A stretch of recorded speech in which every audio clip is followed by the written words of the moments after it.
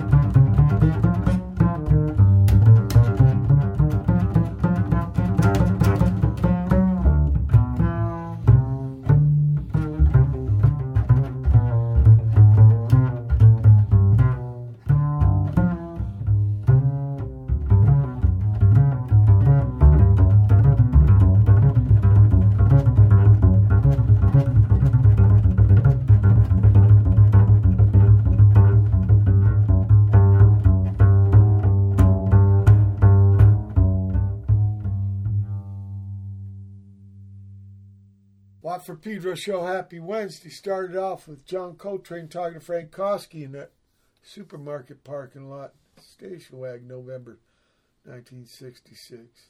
Little excerpt. And Michael Formanek after that solo. Michael Formanek solo. Quick Draw is the tune, and because of those Estonian software engineers with their Skype invention, I have with me Michael Formanek. Welcome aboard, Michael. Hey, thank you, Mike. Happy to be here. Yeah, we got to give big thanks to Anthony Peroge for the connect. You play with him sometimes, right? Yeah, I do. Hasn't been much in a while, for obvious reasons, I guess. But we've done quite a bit together. Before I was in New Jersey. This time I was in Baltimore for a bunch of years, and Anthony is sort of in the D.C. area. So we did a lot down there. And I played some in his trio, made a couple recordings, and then we just do little improv gigs here and there. So, all right, I'm interested in your journey through music. So let's go way before the Anthony Peroge years. In fact, try to bring me your earliest musical memory, period.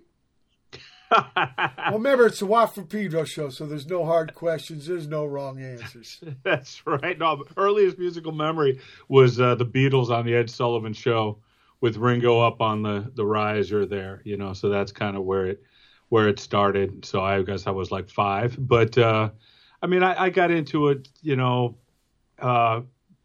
the, mid-70s, early 70s, I guess, just playing with friends. Well, let me ask you this. The pad you grew up in, was there musical instruments? Yeah. My dad had a few guitars. He didn't really play. He tried, but there were always a few guitars around. Did you jump on them?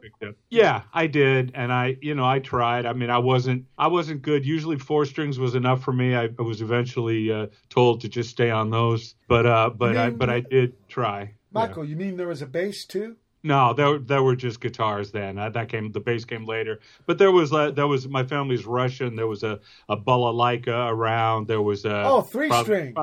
Yeah, so there was a few different. I asked you about the 4-string because for the first couple of years I thought that's what a bass was, because arena rock, you were so fucking far away. I thought they were guitars with 4 strings. Right. I found out they were drum sets with 4 strings. That took a while though. Let me ask you this, Michael. First record you bought with your own money? That I didn't shoplift. Let me think. That ain't buying. That's kiping. I think it must have been like a Rolling Stones, right? I think it might have been Through the Past Darkly, something like that. I'm not sure, but then first gig you saw. First real gig was Grand Funk Railroad at the Oakland Coliseum, and it was we were way in the back, and it was loud as shit, but it was It had an impact. I don't know if I could go back and listen to it now, but I saw them.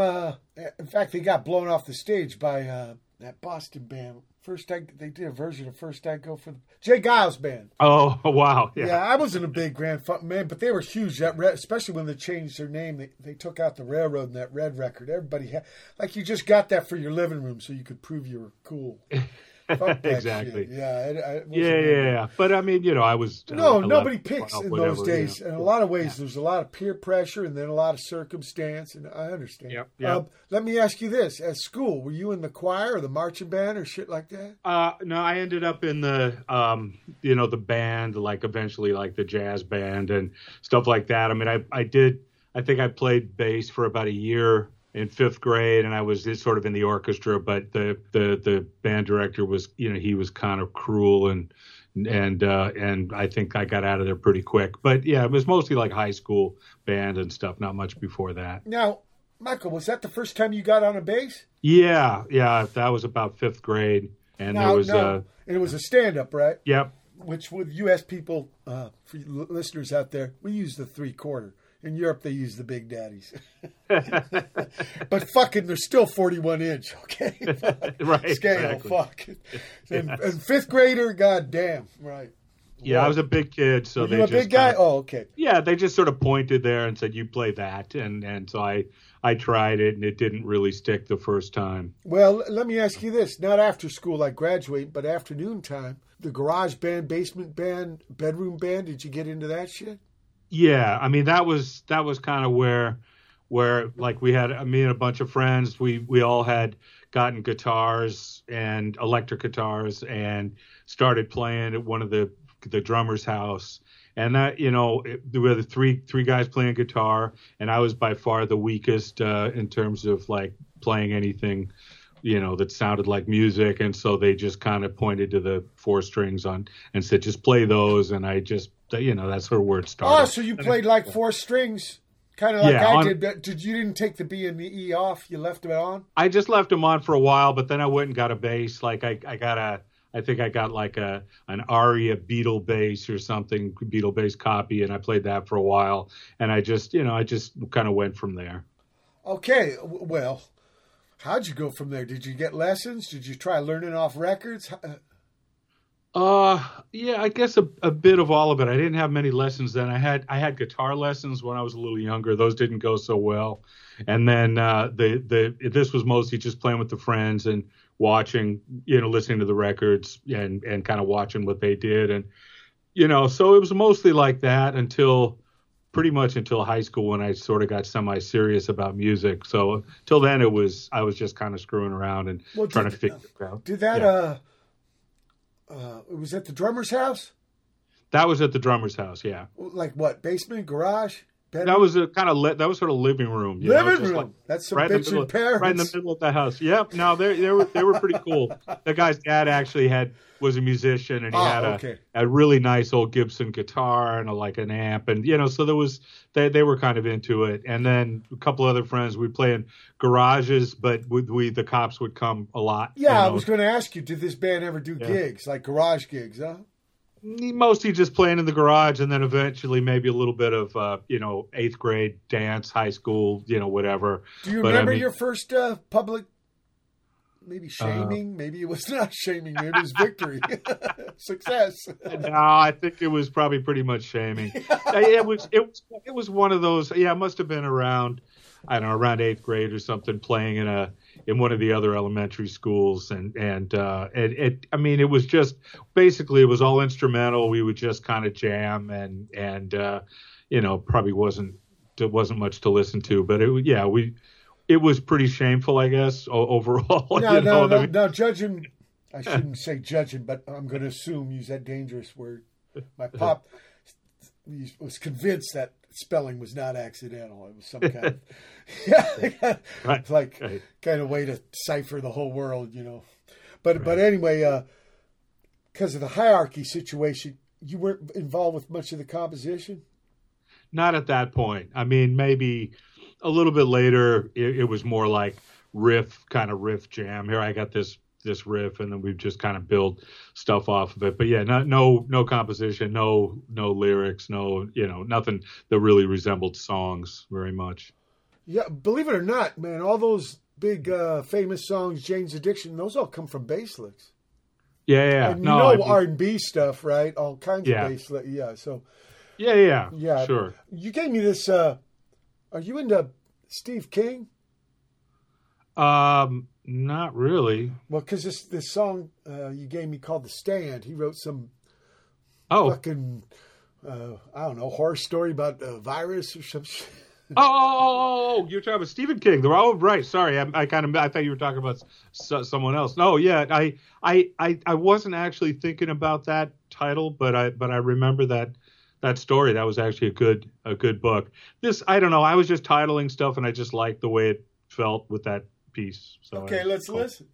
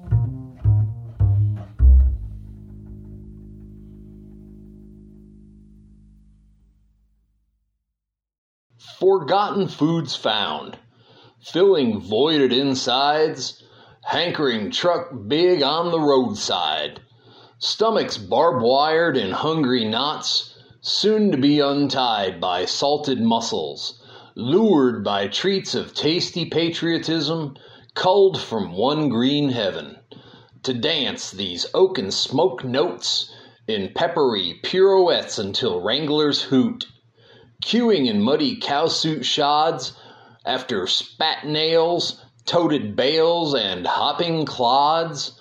These savory winds brainward sailed, lassoing taste buds into frenzy. Dang, but them clever scents tease a belly. Our abandoned penchant withers at first bite. Bamboozled we drool. No more this yearning gut, ready now to metabolize. Smoke-greased infusions arrived. Wildly a gustatory carnality is imbibed. Ah, slavering utopia, no place but my own, my face, the home for this dusky delicacy. Chased by slaws and fountain fizz quaffs, bellies laugh at these quality meats. We cavemen salute this primordial feast, delivered us upon this board. Momentarily, our toils ignored, as greasy discs and sweating mugs be drained. The fast broken in faithful camaraderie again, for blessed is this repast given. Not today is our body or will shriven, shine we in gratitude to this fullness, for again we shall do and tell the lore, soul food within we are satisfied once more.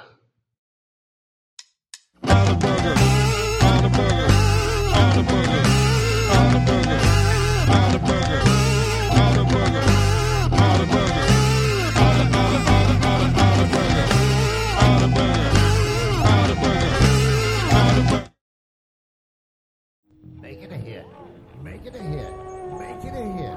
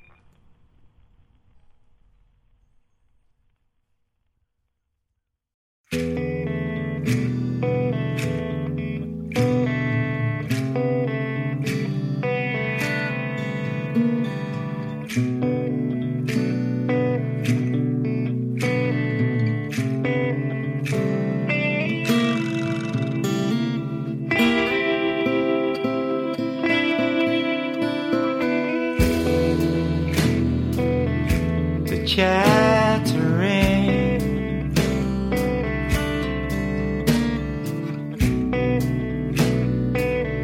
Classes are baking.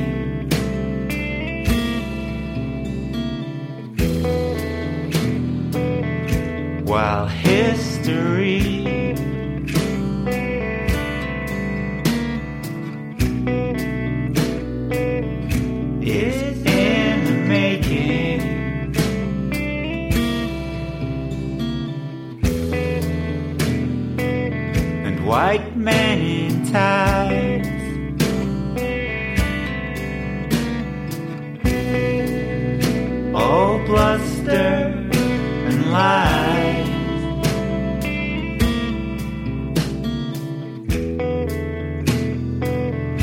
take everything.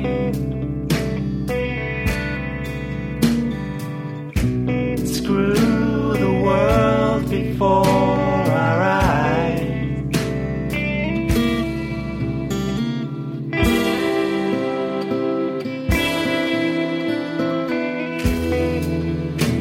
And the only trouble with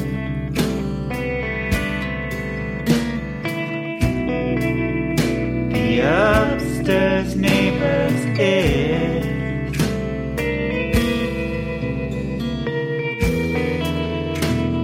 the way they slam the door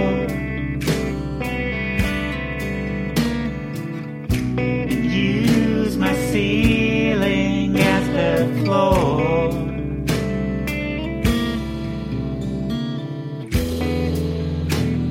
And surfer with no style.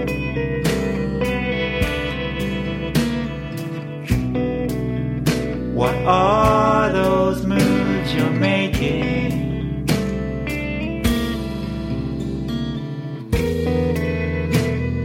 Why make it look so hard?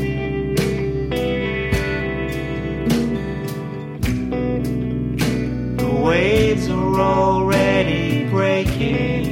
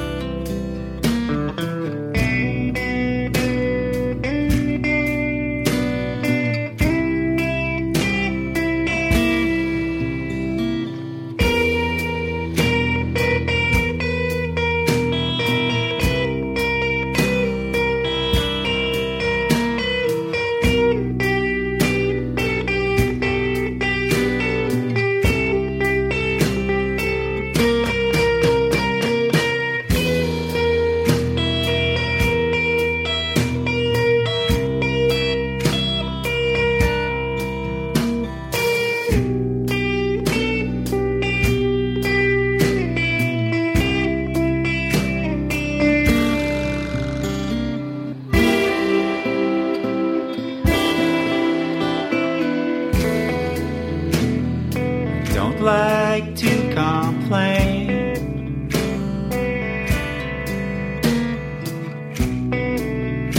Yet I cannot deny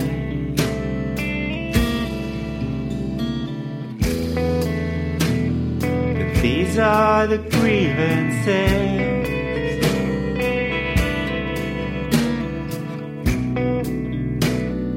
petty and otherwise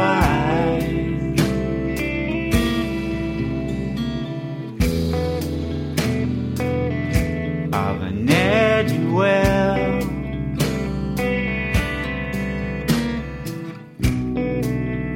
Just trying to do well.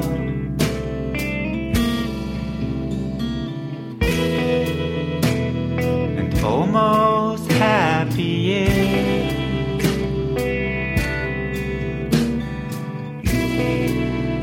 is crack in the pavement.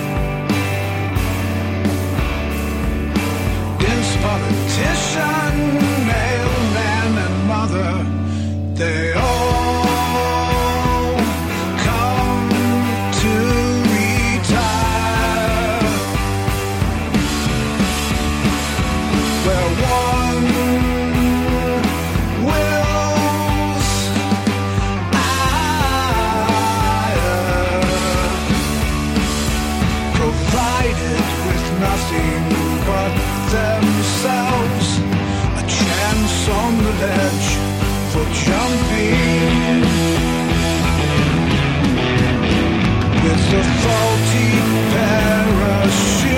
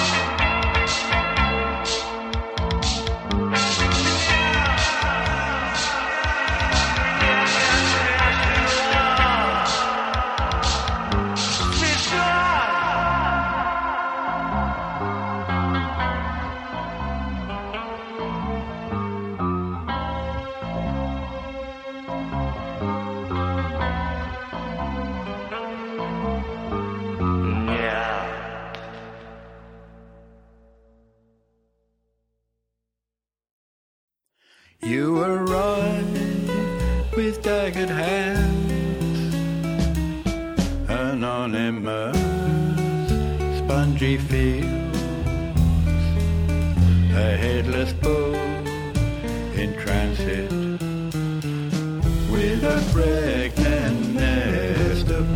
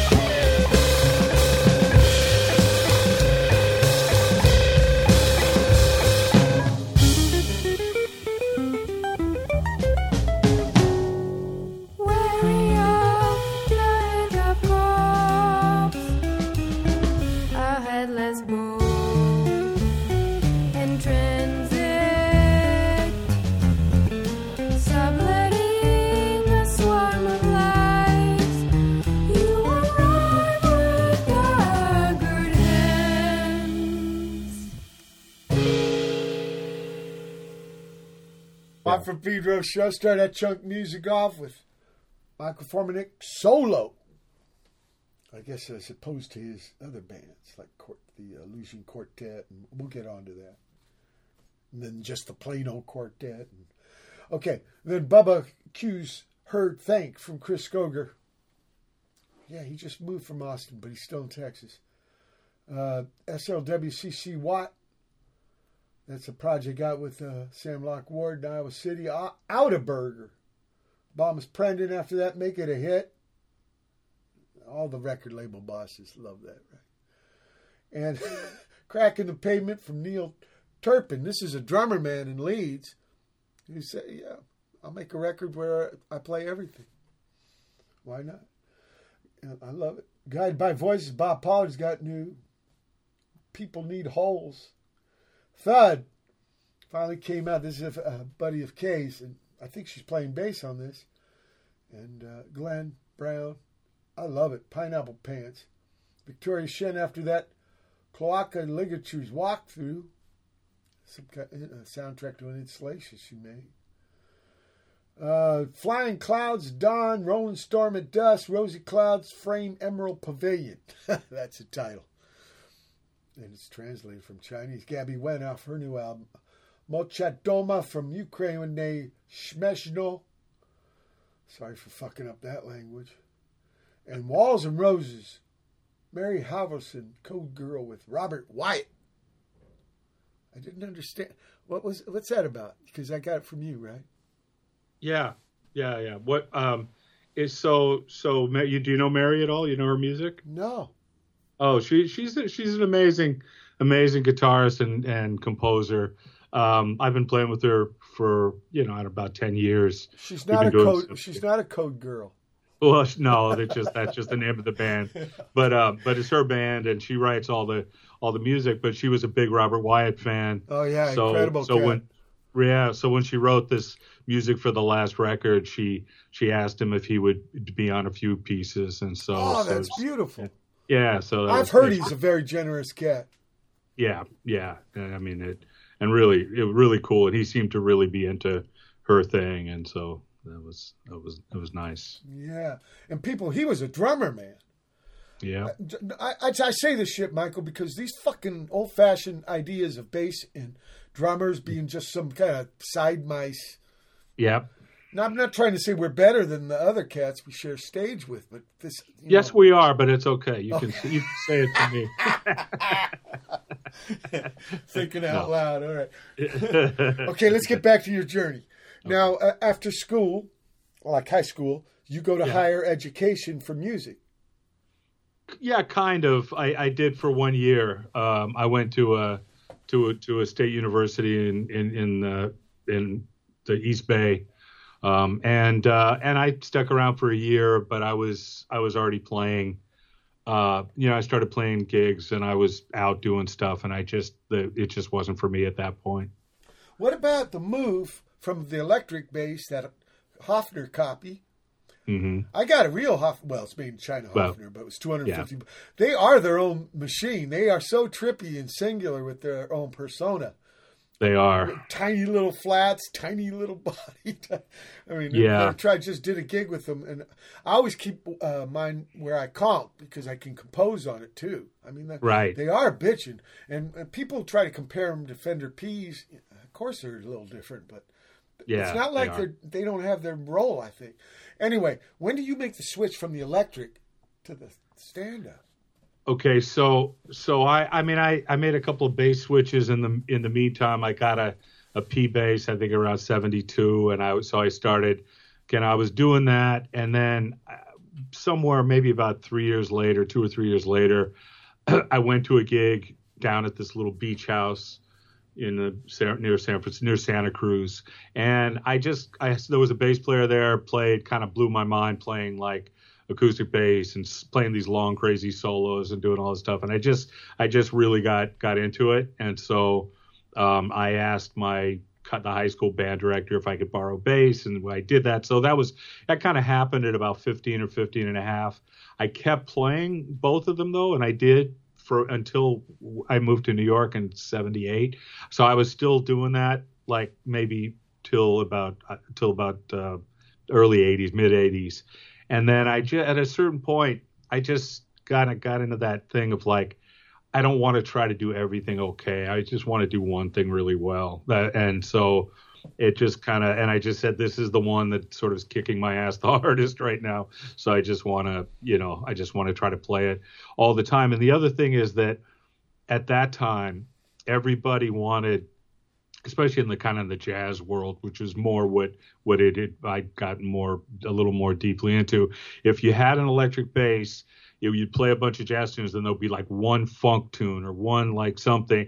And it always felt stupid to me. It just always felt like I'm playing this thing and then I put it down and I pick up this other thing and we play this thing and it's not satisfying. And then I go back and play. So I just said, I don't do that anymore. And it was more like one of those things for my head. So that's kind of how it happened. I came back to it later more for fun, but I don't like try to play any like styles, or I don't try to do anything that anybody would actually want me to play. So that's funny because usually, the bass guy's got to be the aid and abettor person.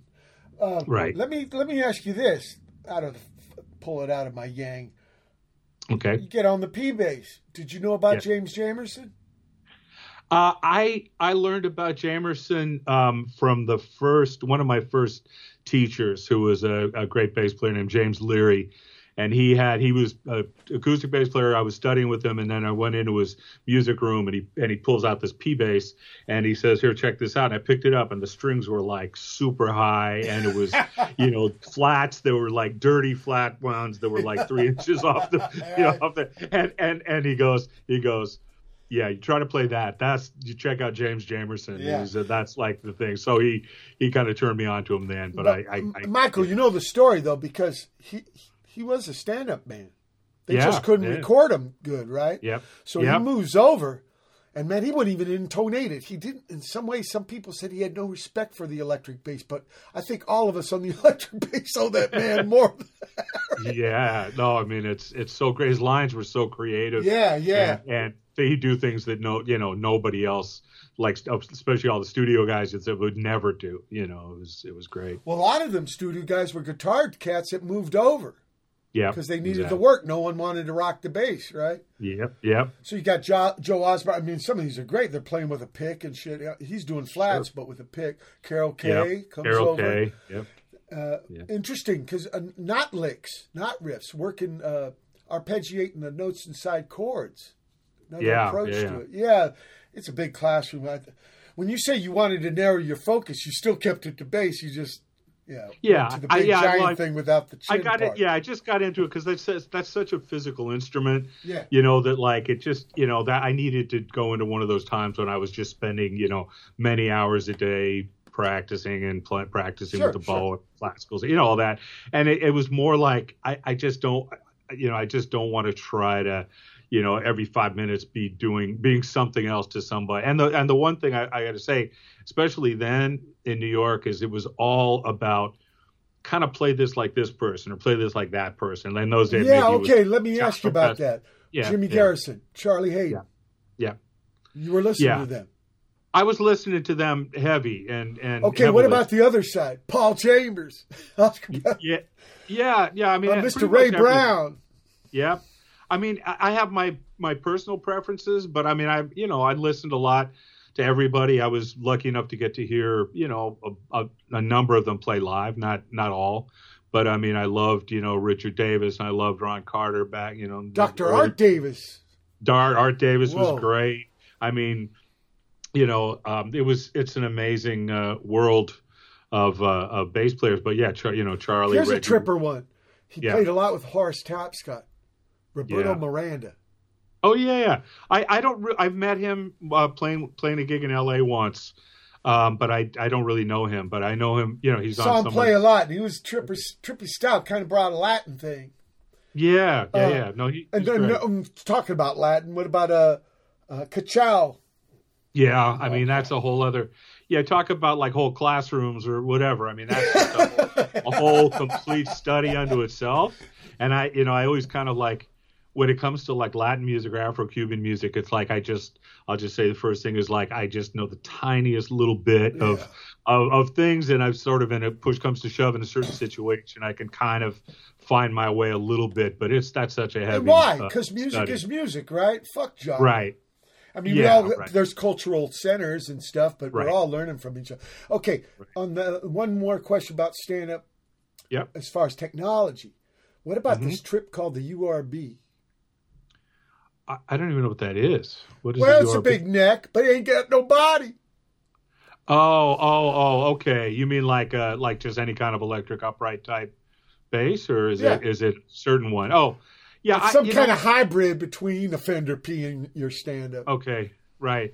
I mean, the thing about it is this. This is the way I look at it. I mean, every instrument. Whatever you come up with, I think there's a place for it and it's valid. I mean, it's going to be a different thing. Like even with the bass, when you talk about a stand-up bass, I mean, for me, that all that does is say this is the direction the neck points. It doesn't say anything about the body. It doesn't say anything about the wood that you're. So to me, that's really what I like to do is play the body, the resonating chamber that makes that sound. I want to feel that. Right, so you could be talking about a sousaphone or tuba. Right. Yeah, right. I mean, boom. Or it's like a big drum. I mean, in a way, absolutely. Think about the bass like that. So that's really what I love. But then, certain situations, if I plug into an amp, or if I decide I want to go through some electronics or some pedals or something, that's a different thing. That I could do on any instrument that plugs in. And Alabama sausage whistle. Right. Look, we're at the end of the first hour, October 13, 2021 edition by Pedro Show. Special guest, Michael Formanek. Hold tight for hour 2. October 13, 2021. It's the second hour. What for Pedro Show.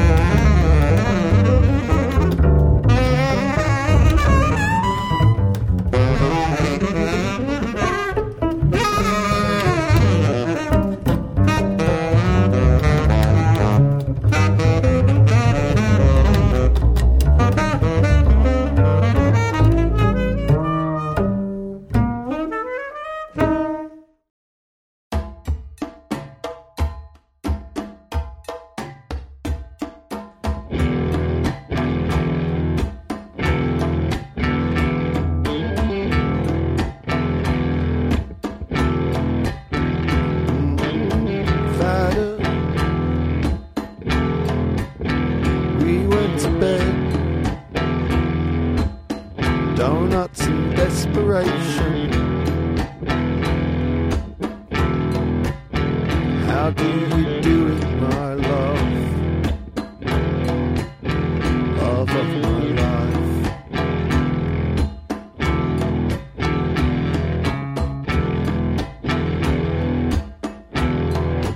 How do you put up with me?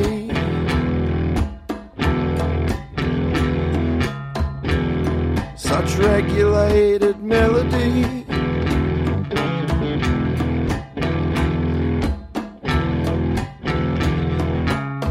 We're off the tracks now, just a pair of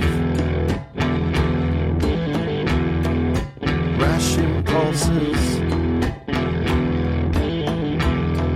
We're off the piste now, just a pair of true and falses. My love, love of my life. How do you put up with me? I realize now something newer.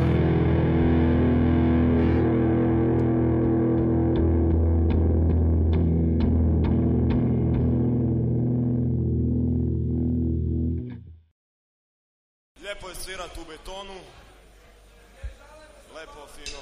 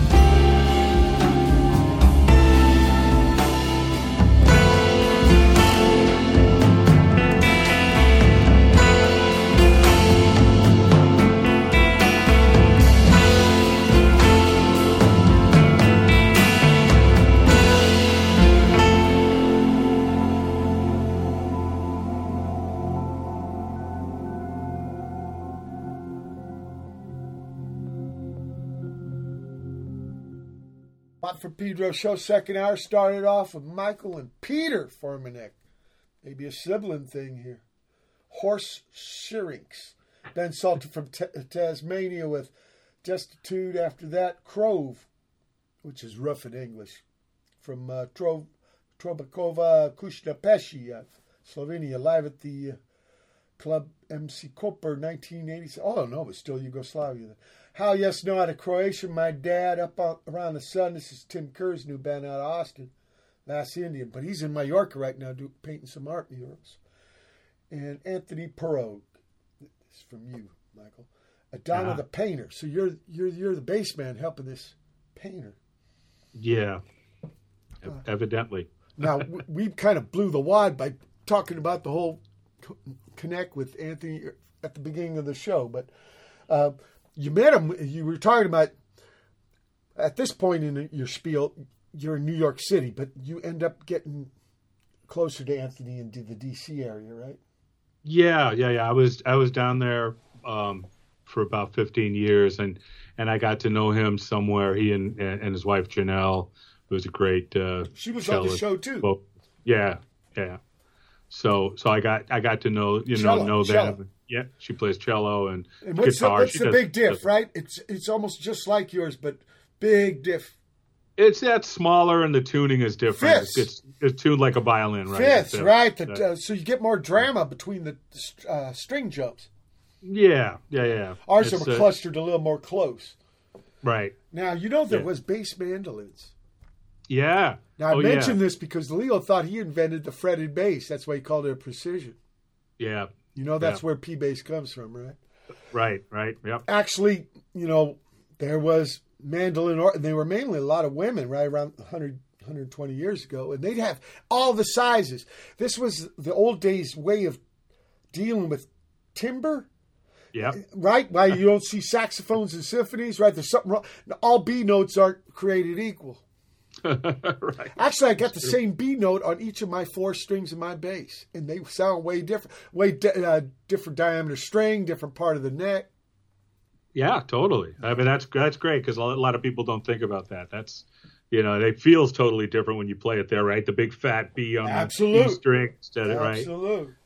Yeah. And you must be thinking of that too. Now, I know upright guys, every chance you get, use an open string, right? Because of the physical thing you were talking about. But that leads to interesting trips. When you set up and try to play a bass guitar like Andre Segovia on a classical guitar with your thumb behind the neck and the positioning, you're not really dealing with the instrument on its organic thing, I think. I'm not saying it's wrong, but it seems kind of like glossing over some inherent trip. Right. No, well, that's why they're making instruments now that almost are totally different, that don't even resemble the electric bass. They're like, it's another thing, right? Like the 6 strings that are really super clear and clean sound. I mean, that's not my taste, but some people are really into that, whatever. That's fine. I like I gotta say, I mean, I'm on your show, but I love your sound. I love what you get out of the bass. I love, it's a great, that's kind of the type of sound I hear on electric bass. Whoa. That's great. That's most kind, but a lot of guidance from Mr. Jamerson. And then also Jack Bruce. I gotta say, he had a huge impact on me. Yeah, me too, man. That was, wasn't my first gig, but maybe in my early gigs, though, I did get to see him with that when Wes Bruce and Lang were touring for a while. Sure. I remember that. But I think the album was called Why Don't You? Why Don't You, right? They had their heads coming out of little clouds or some shit. But it was basically Mountain with... It was, exactly. Instead of Felix, it was Jack. Yeah. But just to get to see him play live was great. I mean, I was into that. Yeah. I had those Cream ones, especially Wheels of Fire, man. When they do Crossroads and they mixed it so he's port and I think Eric Starboard, and you can hear him roll them so hard. Yeah. And because of all the hierarchy and also the acoustics of stadium rock and just all led up to. It wasn't until the movement came I felt like I was on an equal foot. And D. Boone, that was a big part of the thing. He wanted to get things more egalitarian. Tell me about that. Is that your brother, Peter? No, that's my son. Whoa! Okay, Yeah. stupid Watt, slow learner Yeah. Watt. Okay, No, tell me about that. It's cool. No, it's Peter.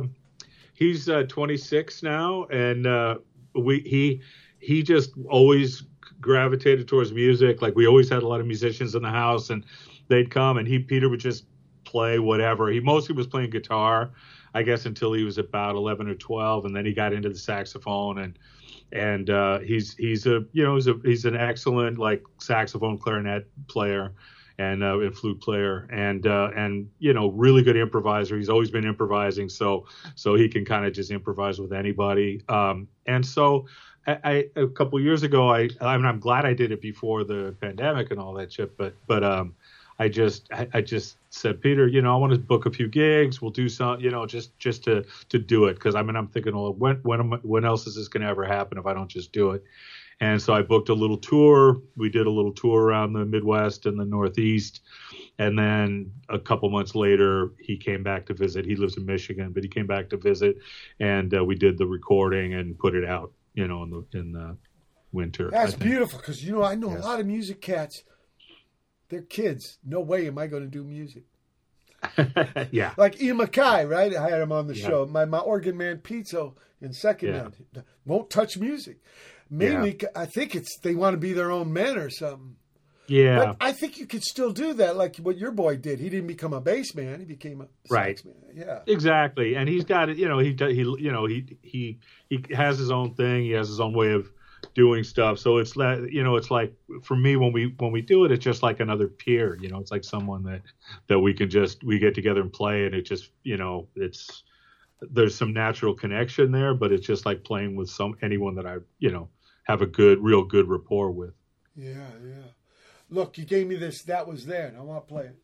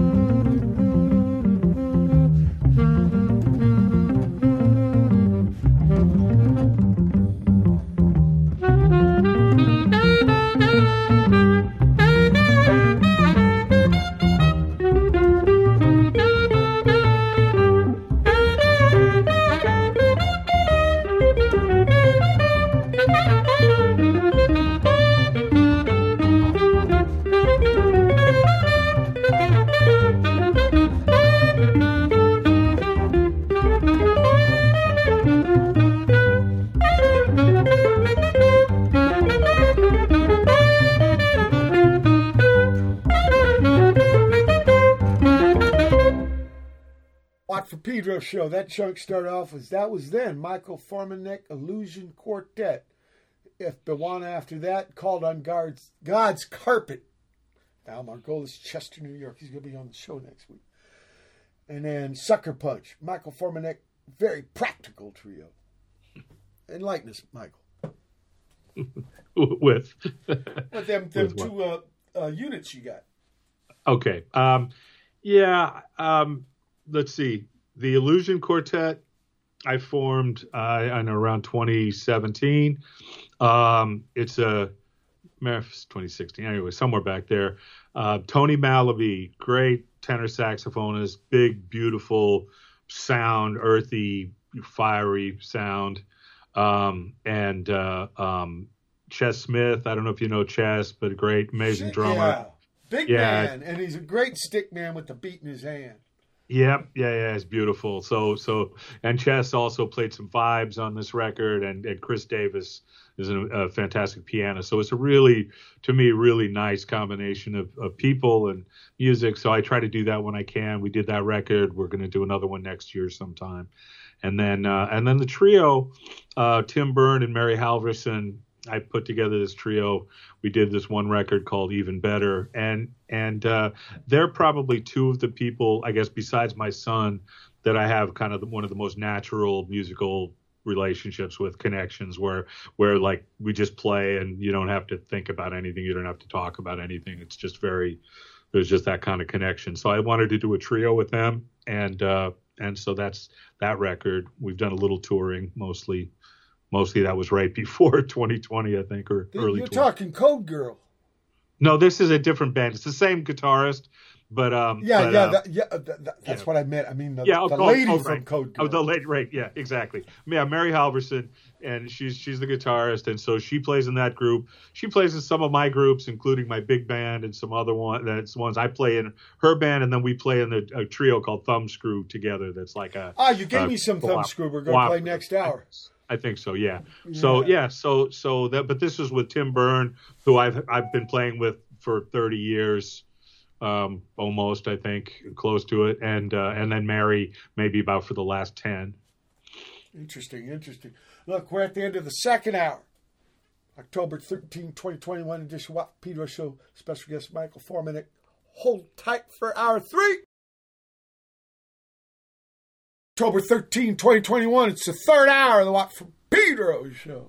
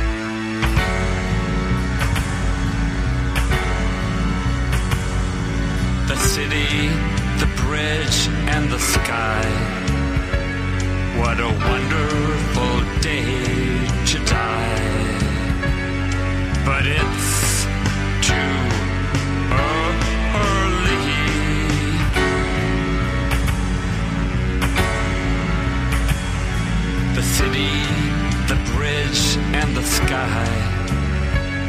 What a wonderful way to die. But it's too easy. I wonder what it'll be like.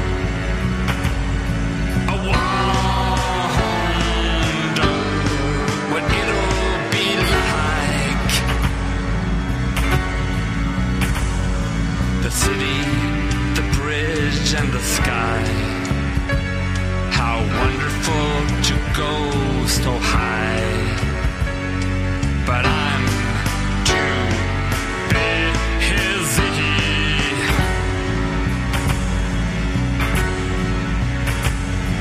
The city, the bridge, and the sky. The city, the bridge, and the sky. But I'm too clumsy. I wonder what it'll be like. I wonder what it'll be like. I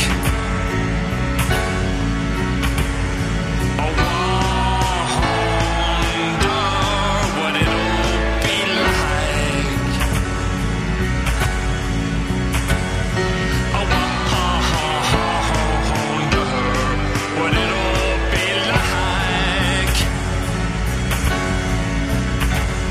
The city, the bridge, and the sky.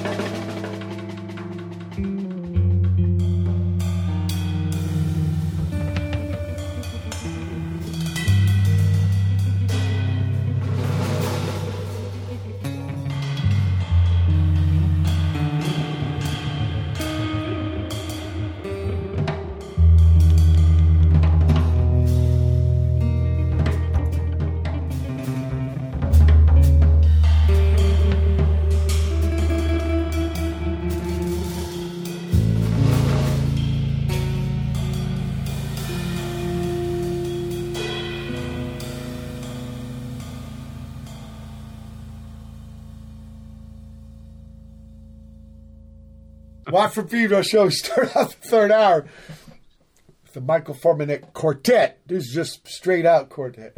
Pong is the tune. Babes, New York City, the bridge, the sky. Still think it's the worst band name ever, but the tunes are cute. Tympanic dosage of the screaming Pina.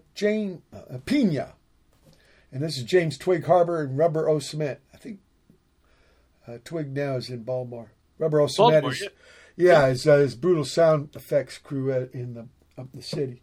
And then Head Boggle, brand new album, and interlude. And finally, what you were talking about, Thumbscrew, Never Is Enough. Great title. Yeah. Okay, so enlighten us. Well, you already gave away a little about Thumbscrew. That's another project with Mary Halvorson, right? Right. And then the Thumbscrew is Tim Byrne? No. So Thumbscrew is a cooperative trio we've been doing. Toma Fujiwara is the drummer. Mary Halvorson's guitarist. That's it. Yeah. And I play bass. And we've been doing it for just 10 years. We just did our second record. I mean, it's kind of the most like a band I've been in, in a long time that's really lasted, So it's a great band, I think. And we're just ready to have our seventh recording come out. Now, Pong, is that the Atari game? Well, it actually was. That was kind of what was in my head. I remember, because video games move way too fast for my brain to handle. Me too. But Pong was great because you could kind of go out and get a drink, come back. It hadn't really hit the paddle yet, keeps going back and forth. And so so Pong was like my speed. But then you remember, it's the more times you got the volley going, it would get faster and faster. Yeah, of course. And so Pong, the tune kind of it sort of starts off with a little bit of that kind of like the Pong thing, and then it gets into all this other crazy stuff. You were talking about Stone's first record. Mm-hmm. Your first record being Stone's. Yeah. And Honky Tonk Woman starts off pretty slow. And by the time they get at the end there, it's all it has. Pop the anchor, throw out the chute. Yeah, exactly. So, Thumbscrew. Have you ever heard it? It reminds me of those delicate objects you use to encourage telling the truth. Have you ever hear something called the pear? The pear? Yeah. It looked like a pear, but it was made out of metal, and it had a threaded piece going down the middle with a thumb screw. So as you went down on the screw, the pear would open up. So you put that. They said you didn't even have to use it; you just showed people. You just showed them, right? Yeah, yeah. It's like pulling out the pliers for the fingernails, right? It's like, that's enough. I'm good. What do you need? Oh, the only good part of Marathon Man, right? Is it safe? Right. Yeah. Yeah, okay. Is it safe? Here's some more Thumbscrew. Cruel, heartless bastards.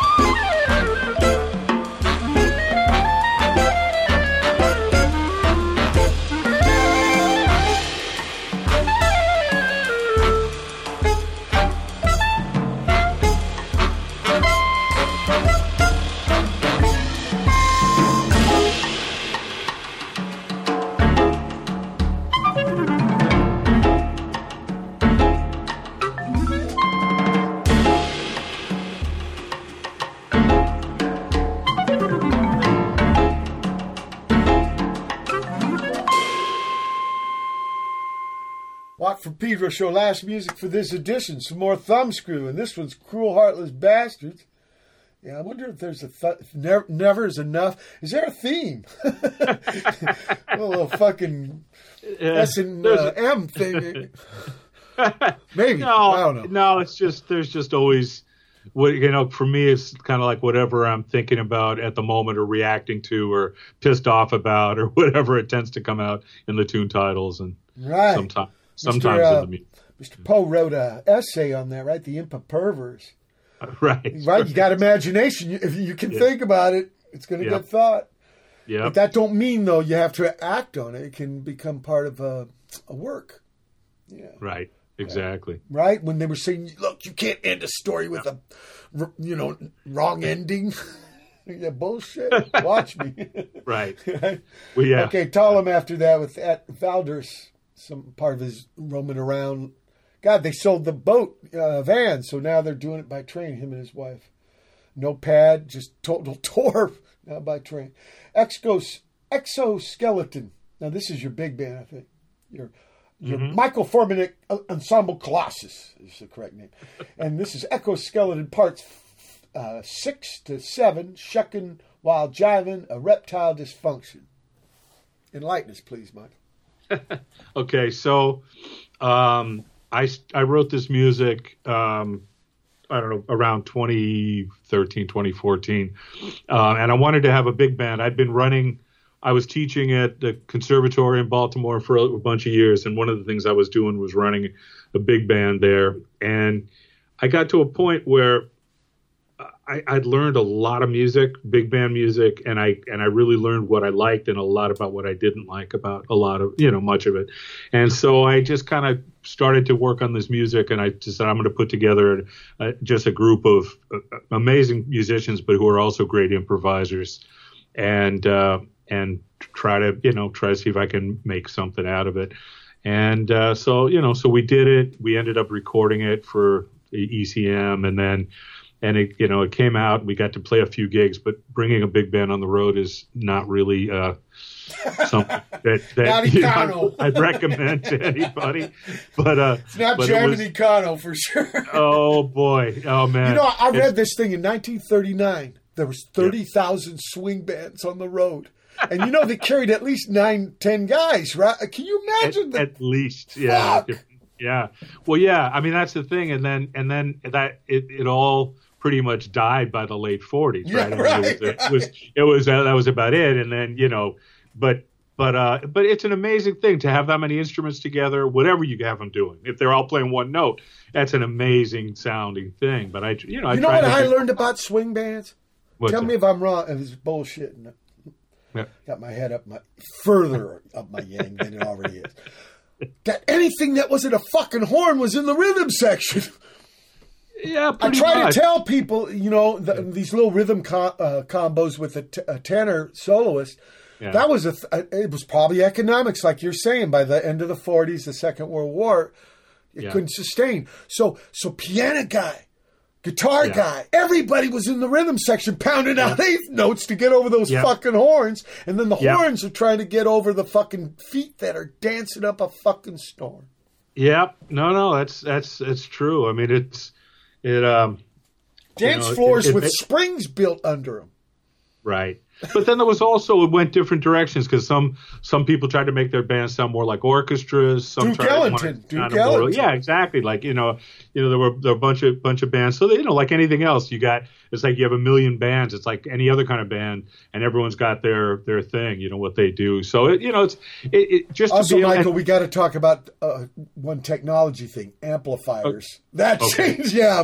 All of a sudden, the horns are not the fucking loud thing anymore. Absolutely. No, that made a big difference. But what also like the organ, like B3, right? I mean, the B3, the Hammond organ came along and they could fill up a dance hall with one organ and a B3 in a way that like a big band could have, but it cost them about a tenth of the price. In fact, my organ man told me that Jimmy Smith was actually doing horn lines sometimes. Yeah, I'm sure. And he did the bass with his feet. Yeah. Right? An organ trio never carried a bass man. No, almost never, right? It was a lot of times it was just one horn, drums, and organ, or guitar, drums, and organ, or So the Colossus was your experiment with this stuff. Yeah, it was my experiment. It was also a chance to have a great, just an amazing group of people that I really like, that I like to be around. So we had with some of the when we did record and when we've done gigs, it's just been a total blast just to have 18 of my friends, that, you know, and to be able to do that and underpay them, you know, and just say sorry, but you know, but no, it's reality prevails. What are you doing right now, Michael? Because we're almost at the end of the show, so I want to. Where can people find you on the internet? Okay, I mean, at the moment, I have a recording that I'm putting out myself in March, and it's called. I mean, it's some music that I wrote and recorded like during the pandemic, but it's on my label, and it's called Were We Where We Were. And it's which is it's on my label called Circular File Records, and I'm going to put that out in March, and so that's that, and I'm doing that a trio, a great saxophonist named Chet Doxis and a drummer named Vinny Speranza, and I'm also playing some solo gigs coming up, and then I'm also doing some duo gigs with my son. So those are kind of the main. Is there a Michael Formanek website? There is. You can go to michaelformanek.com, and it's okay, people. MICHAELFORMANEK.com. Okay, and I'm on some social media and stuff. And you know, when you get this new stuff out, will you come back on the show and we can play it and talk bass up the yang? I would love to, Mike. It's been so much fun. I love it too, Michael. Please keep on keeping on. Man, thank you. Okay, brother. You people, it's been October 13, 2021 edition of Pedro Show. Keep your powder dry.